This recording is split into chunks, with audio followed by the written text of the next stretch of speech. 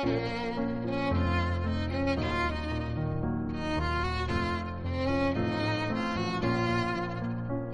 to the second series of Medrash Morsels, short but sweet midrashim designed for the whole family to share for Shabbos dessert.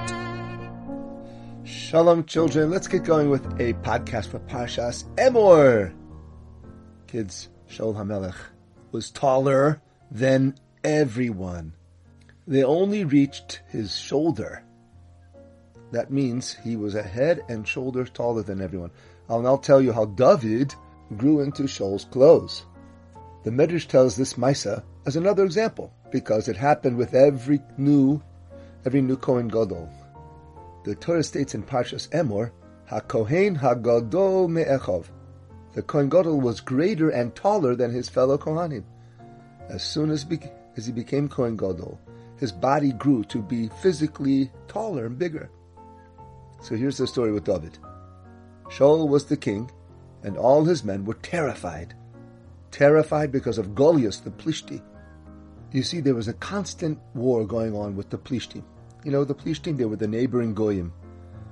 And now, the two enemy armies were lined up facing each other, shouting battle cries. At this point, Dovid had already privately been appointed and anointed to be the next king by Shmuel HaNavi. But it was private, people didn't know too much about it. Dovid wasn't a soldier. He was a shepherd for his father back in Beis Lechem. But now, Dovid was delivering some food to the soldiers, and just as he comes, Golius moves forward. Golius was 12 feet tall, with heavy weapons and armor. A giant! And the Jewish soldiers ran from him.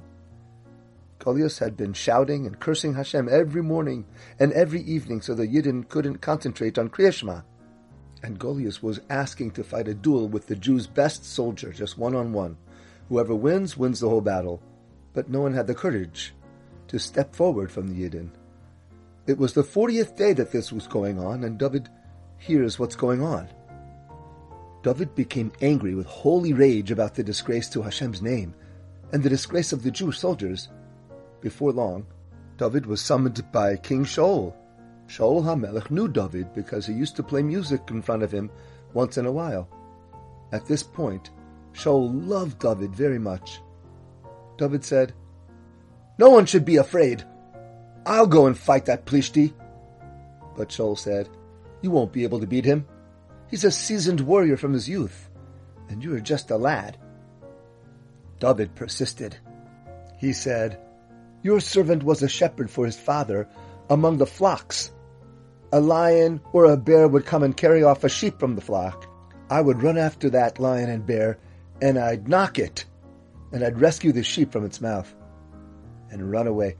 If it would attack me, I'd grab onto its beard and strike it and kill it. That's right, I've even slain a lion and a bear. I've killed them. And this Orel Plishti, he'll be like one of them, because he's disgraced Hashem and the army of Hashem." Shaul now asked Dovid, "But what makes you so sure that you'll be able to kill Golius?" So Dovid answered, "Hashem, who rescued me from the hand of the lion and from the hand of the bear, he'll rescue me from that Plishti."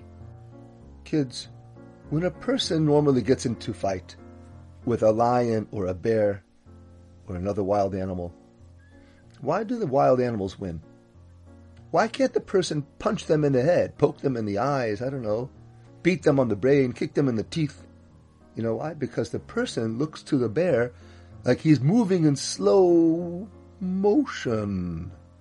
These animals, even dogs, are much faster. They move their legs, their claws and the paws and their jaws and their teeth really fast. But to Dovid, the bear was moving in slow.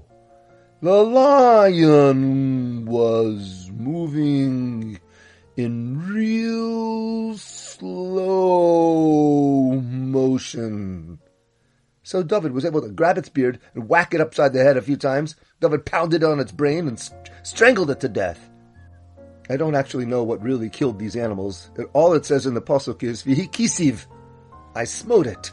But I'm just imagining that's probably what happened. Anyways, Shaul was impressed. He now tells Dovid, Hashem yihyeh imoch. Hashem will be with you. And now, Shaul dressed Dovid with his own war clothes and got him ready with a helmet and armor. Even though Shaul was taller than everyone, Dovid suddenly grew into the clothes. Shaul took that as a sign that Dovid will soon become the king, and from then on, Shaul began to be suspicious of Dovid. Dovid felt the ayin hara and made up an excuse. He said, I've never worn soldier's clothes before. I've never worn armor and helmet. I'm not used to it. It's heavy. I'm taking it off. I don't need it. I'll kill Golius anyhow. So, that's it.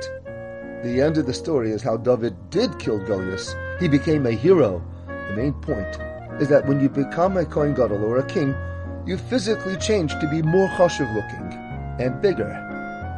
Ha-Kohen ha-Gadol me'achov. Thought you'd like that little chapter. One day, B'li Neder, I'll tell you the whole story.